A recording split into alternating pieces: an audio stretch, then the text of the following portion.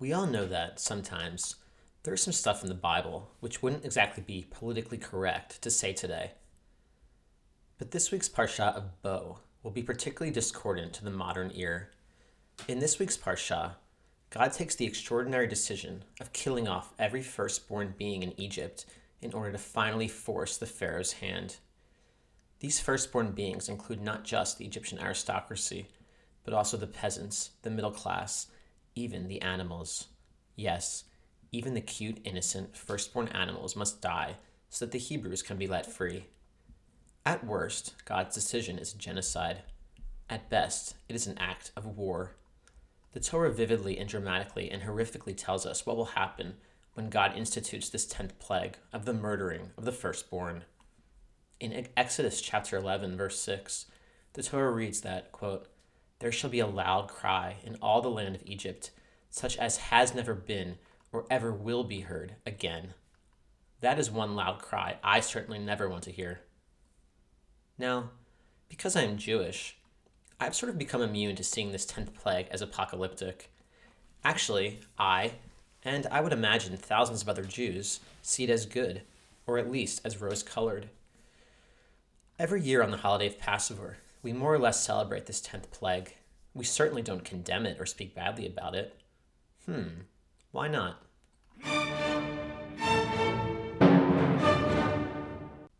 Well, first of all, this did happen a rather long time ago, and I would guess that probably Jews don't think it really happened this way. At some point, I think it's fair for us to suspend our empathy for people and animals who died thousands of years ago. As much as I try to feel bad for the millions of dinosaurs that were wiped off the earth, it was so long ago that my brain just really can't summon up the empathy sometimes. Second, the slaying of the firstborn is, if anything, an even proportioned comeuppance to the Pharaoh.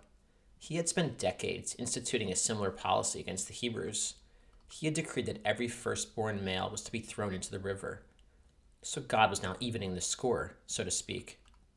But third, and most importantly, it was this 10th plague which guaranteed the Hebrews freedom. It may have been a genocidal apocalypse, but it was not in vain. It is what is allowing the Jews to celebrate Passover in freedom. Moreover, as acts of war should be, it was a decision of last resort. God tried peaceful negotiation with the Pharaoh. It didn't work. God tried ad hoc measures and targeted attacks, like the other 9 plagues. Those didn't work either. Nothing was working, so war and revolution became necessary. But this reasoning still doesn't explain why the animals and the innocent peasants also needed to die. Why didn't God just take out the Egyptian military or the ruling elites? Unfortunately, the Torah may seem to remind us, war and revolution don't always allow for such conveniences.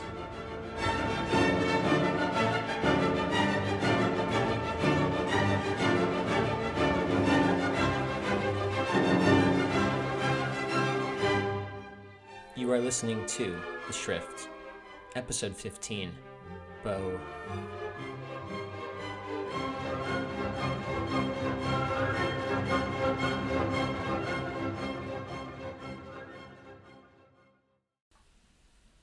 Throughout my childhood and adolescence, I never even questioned the morality of the 10th plague. The first time I heard it challenged, or rather, derided, was when I was a freshman in college. I remember I took one of those Intro to Religion courses. On the first day of class, the professor explained, very politically correctly, that we would be discussing all kinds of religious ideas during the course of the semester, and that all opinions were welcome.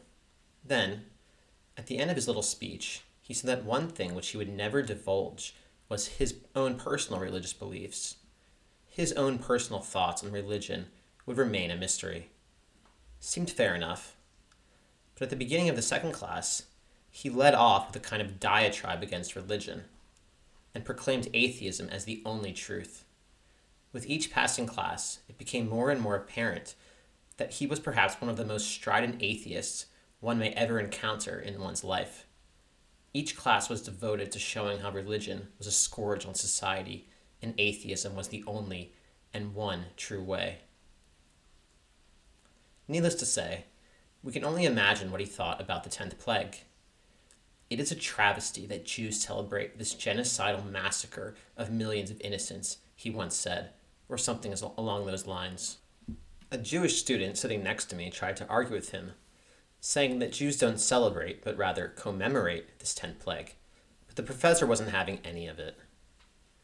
I'm still not sure why this professor reassured us that he would not disclose his own religious beliefs and then immediately turned the class into some kind of conversion to atheism manifesto, but that's something I'll probably never figure out.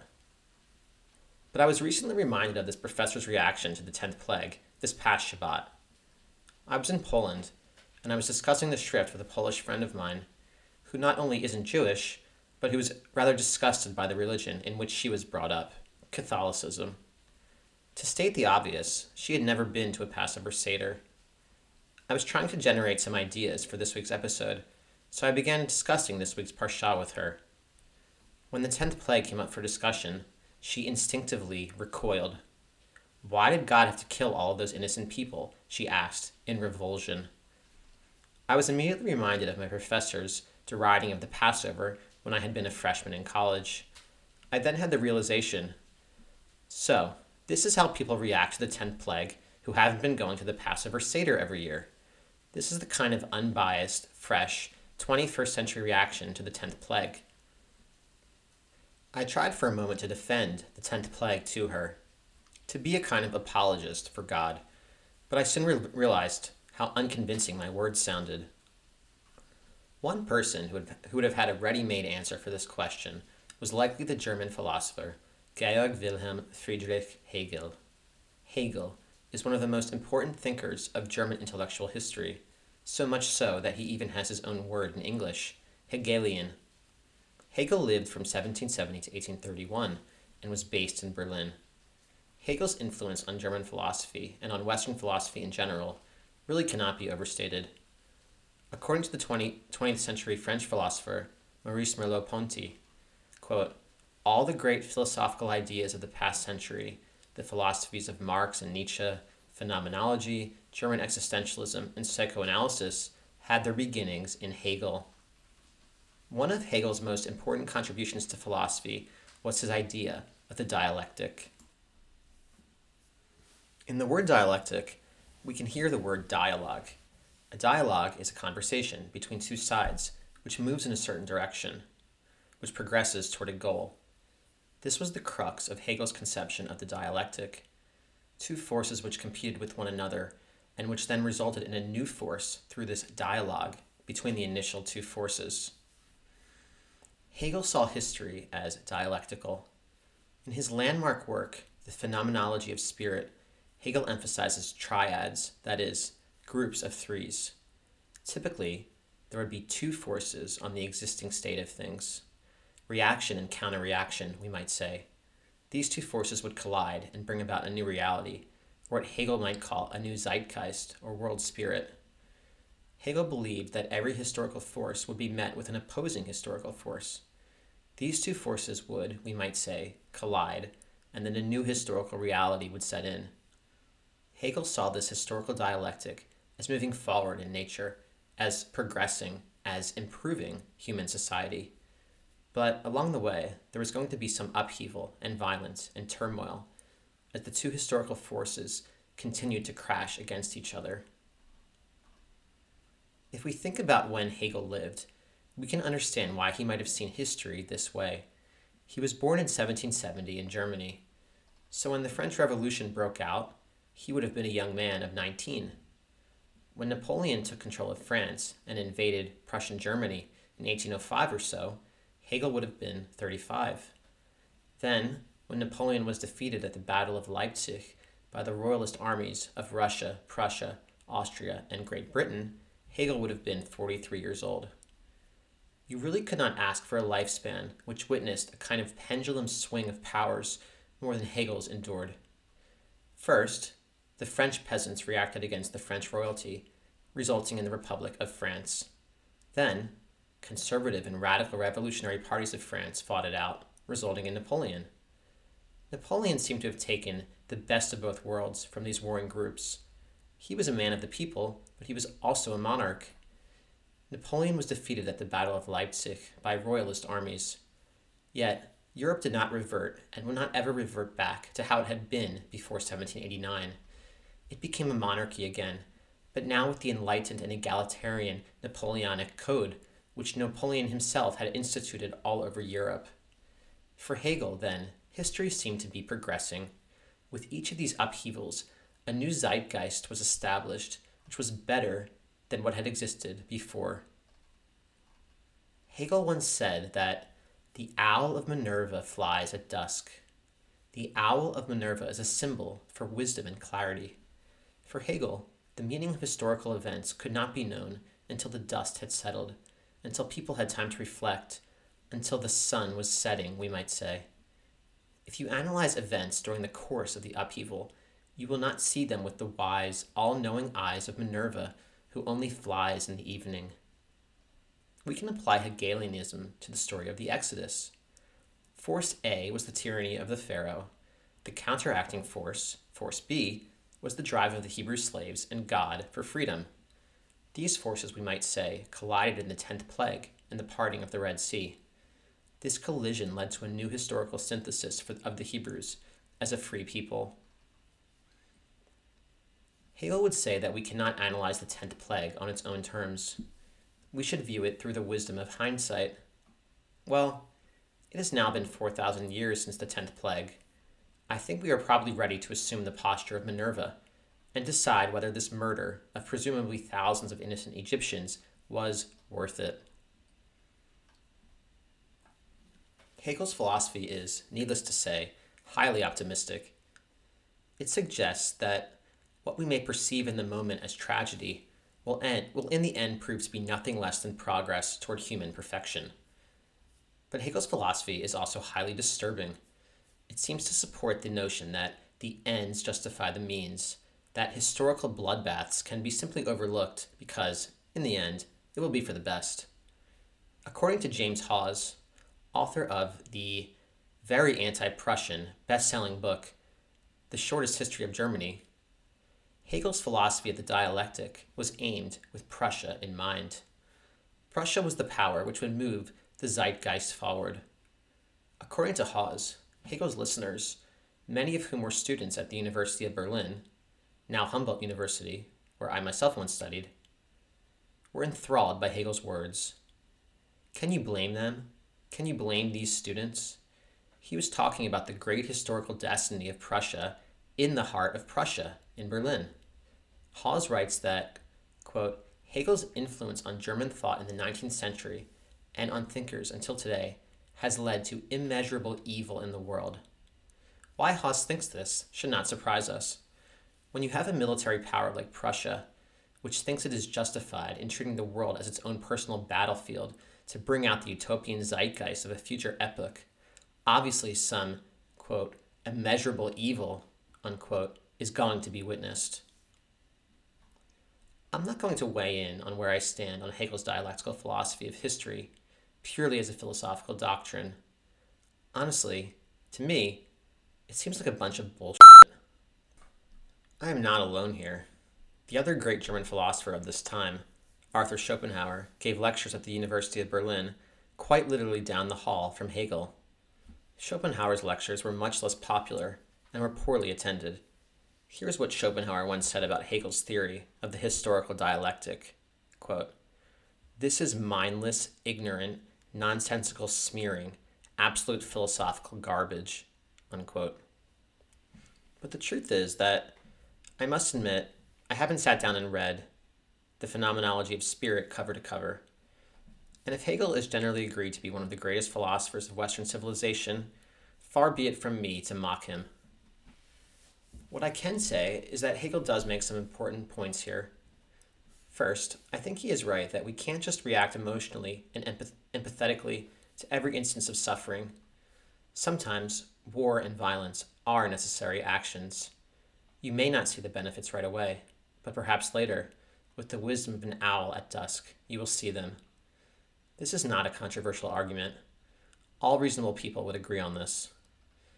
You may remember from episode 7, a story I told about my high school history teacher, who was the first to tell me that, for most of human history, humans did not marry for love. I remember as well that he also made another rather grim, if insightful, point during that year. He said that he doesn't like to talk about foreign policy and war with his students because he's actually kind of an expert on this subject. He wouldn't be able to discuss foreign policy without probably alienating some of his students.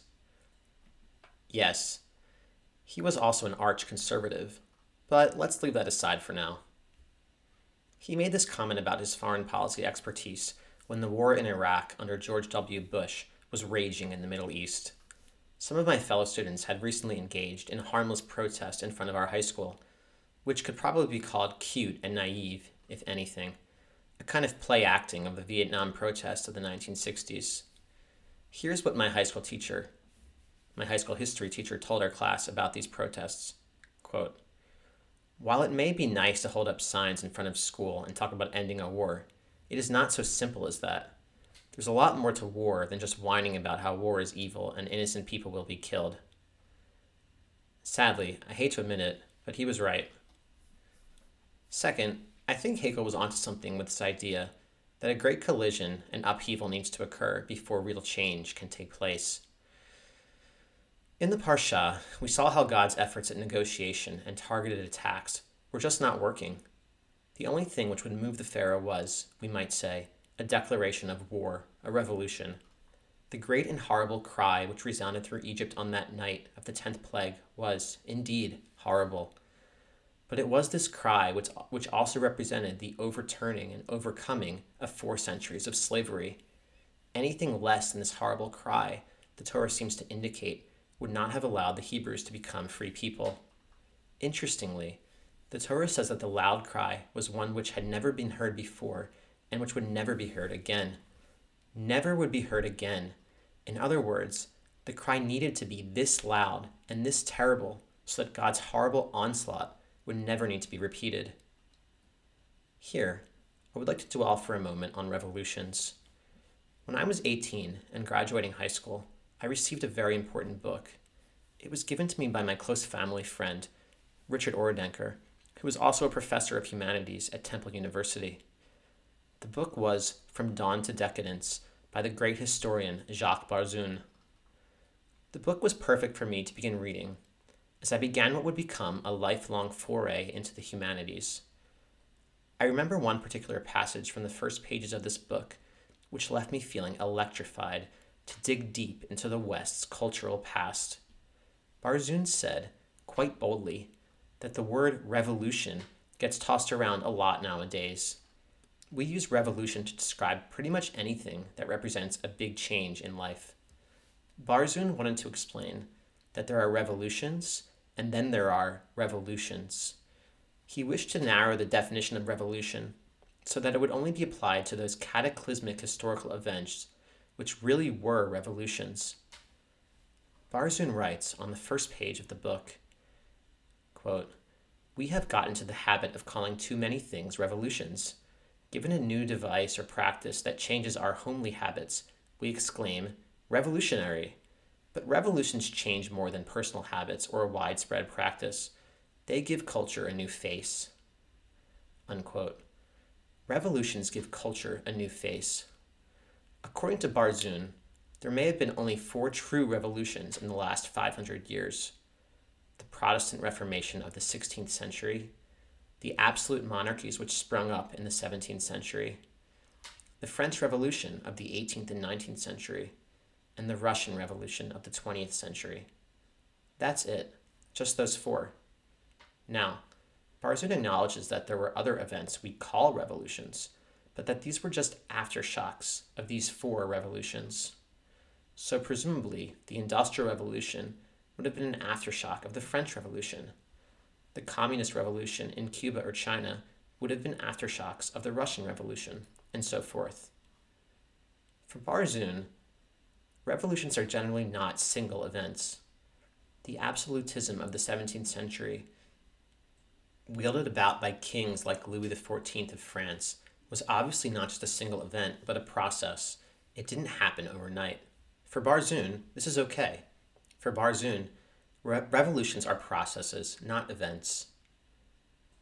And no, the American Revolution was not a real revolution. For Barzun, A revolution occurs when there is a vast transfer of property and power from one group to another. All four of Barzoon's revolutions meet these criteria. The American Revolution, according to Barzoon, was not a war to create new rights or to transfer property, but rather to keep existing rights and to hold on to property. I am not going to opine on whether Barzoon would consider the Exodus to be a true revolution. But what I think Barzoon would say is that revolutions are not to be taken lightly. Revolutions are cataclysmic changes in which the old way of doing things is replaced and a new order is created. All of Barzoon's revolutions, Protestant, absolutism, French, and Russian, did not come about through negotiations or ad hoc measures. Or put another way, the first 9 plagues would not have been sufficient to spark these revolutions. Each of these revolutions needed their own version of the 10th plague. But now, before you take out your tricolored flag and storm the Bastille, let's take a closer look at the Parsha of Bo. All over this Parsha, and throughout the rest of the Torah, there are clues as to the great cost of this revolution. There is a perennial question of whether it was worth it. After escaping Egypt, the Hebrews do not land in Israel a few days later, but rather must aimlessly wander in the desert for 40 years. As we will see in future Parshot, again and again, the Hebrews bitterly complain about how their lives had been better in Egypt and how this exodus was actually a terrible idea. It is easy to start a revolution. Anyone can start a revolution. It's a lot harder to finish it. Here, we again return to Hegel. Hegel theorized the idea of the triad in history. 2 forces come, crash together, and produce a third force or a new status quo. Yet, once the status quo settles in, it crashes up against another counter force, and then there is a new status quo, and on, ad infinitum. In this sense, the revolution is never really over. In 1972, the premier of China, Zhou Enlai, was asked what the legacy of the French Revolution was historically. Enlai wisely answered, quote, "It's too early to say." If we look closely at the Parsha of Bo, we see that the Torah and Zhou Enlai think along the same lines. I remember once I was at a Shabbat dinner in Israel several years ago. The grandfather of the religious family where I was having the meal was known to be a great scholar of the Torah. He asked me and all the other grandkids a vexing question.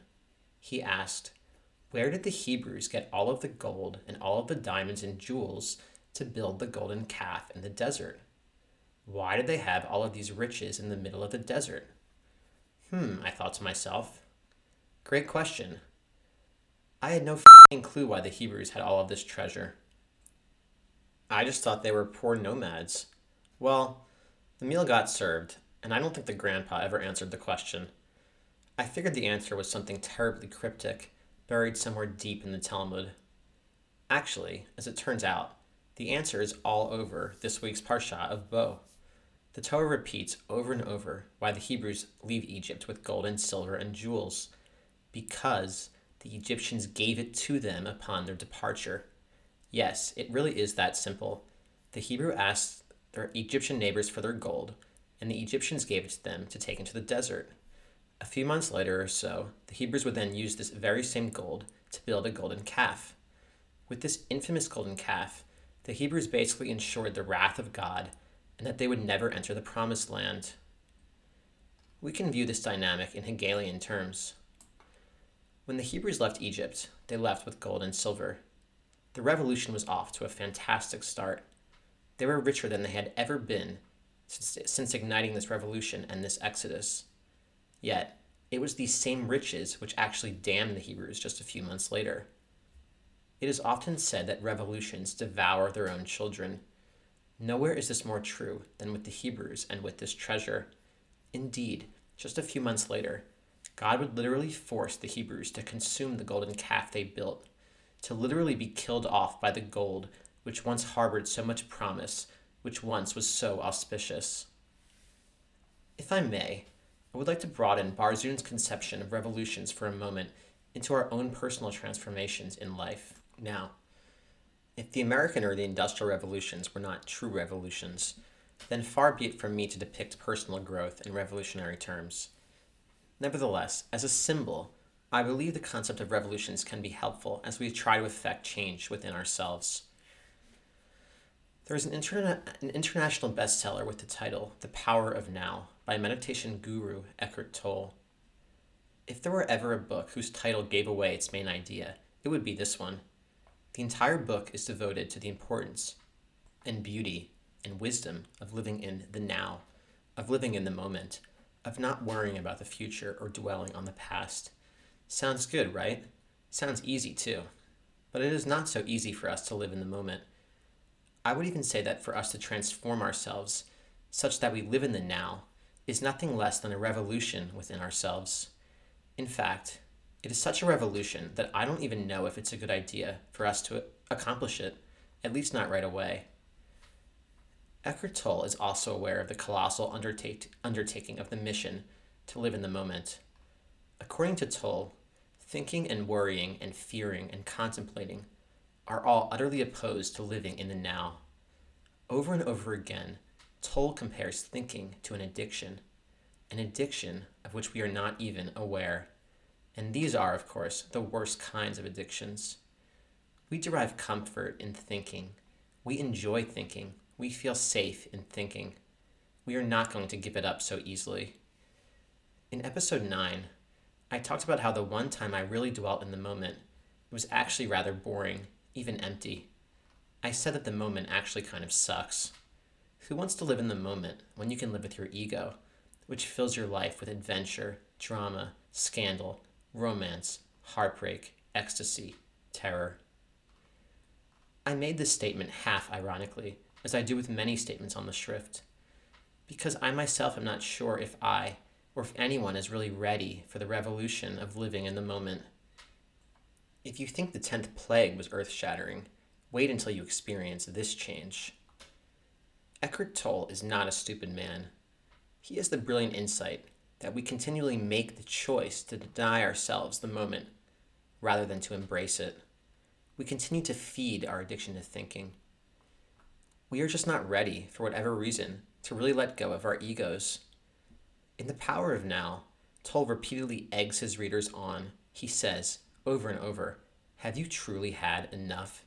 He seems to want to almost incite us to undergo a revolution within ourselves, to finally say, enough, to excessive thinking and to the ego. The truth is that we all have addictions which we'd like to think of, perhaps, as hobbies, or as self-improvement activities, or as just normal behavior. Yet, deep down, we know they are unhealthy. We know they are addictions. But even though we know this, we continue on with them. We haven't had enough yet. We negotiate with them. We apply plagues 1 through 9 to them, but we always return to our dark master. So now, dear listeners of the Schrift, I would like to egg you on a bit. What are you addicted to? What would you like to overcome? Finally, have you really had enough of whatever this is? Or would you like to continue to feed your dark master? Because somewhere in our psyche, the 10th plague is waiting for us, ready at our call to be released, ready for the revolution within ourselves.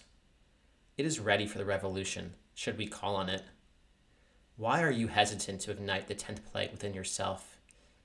It may, indeed, be merely a gradual change with you, an incremental change, like Barzoon's conception of revolutions.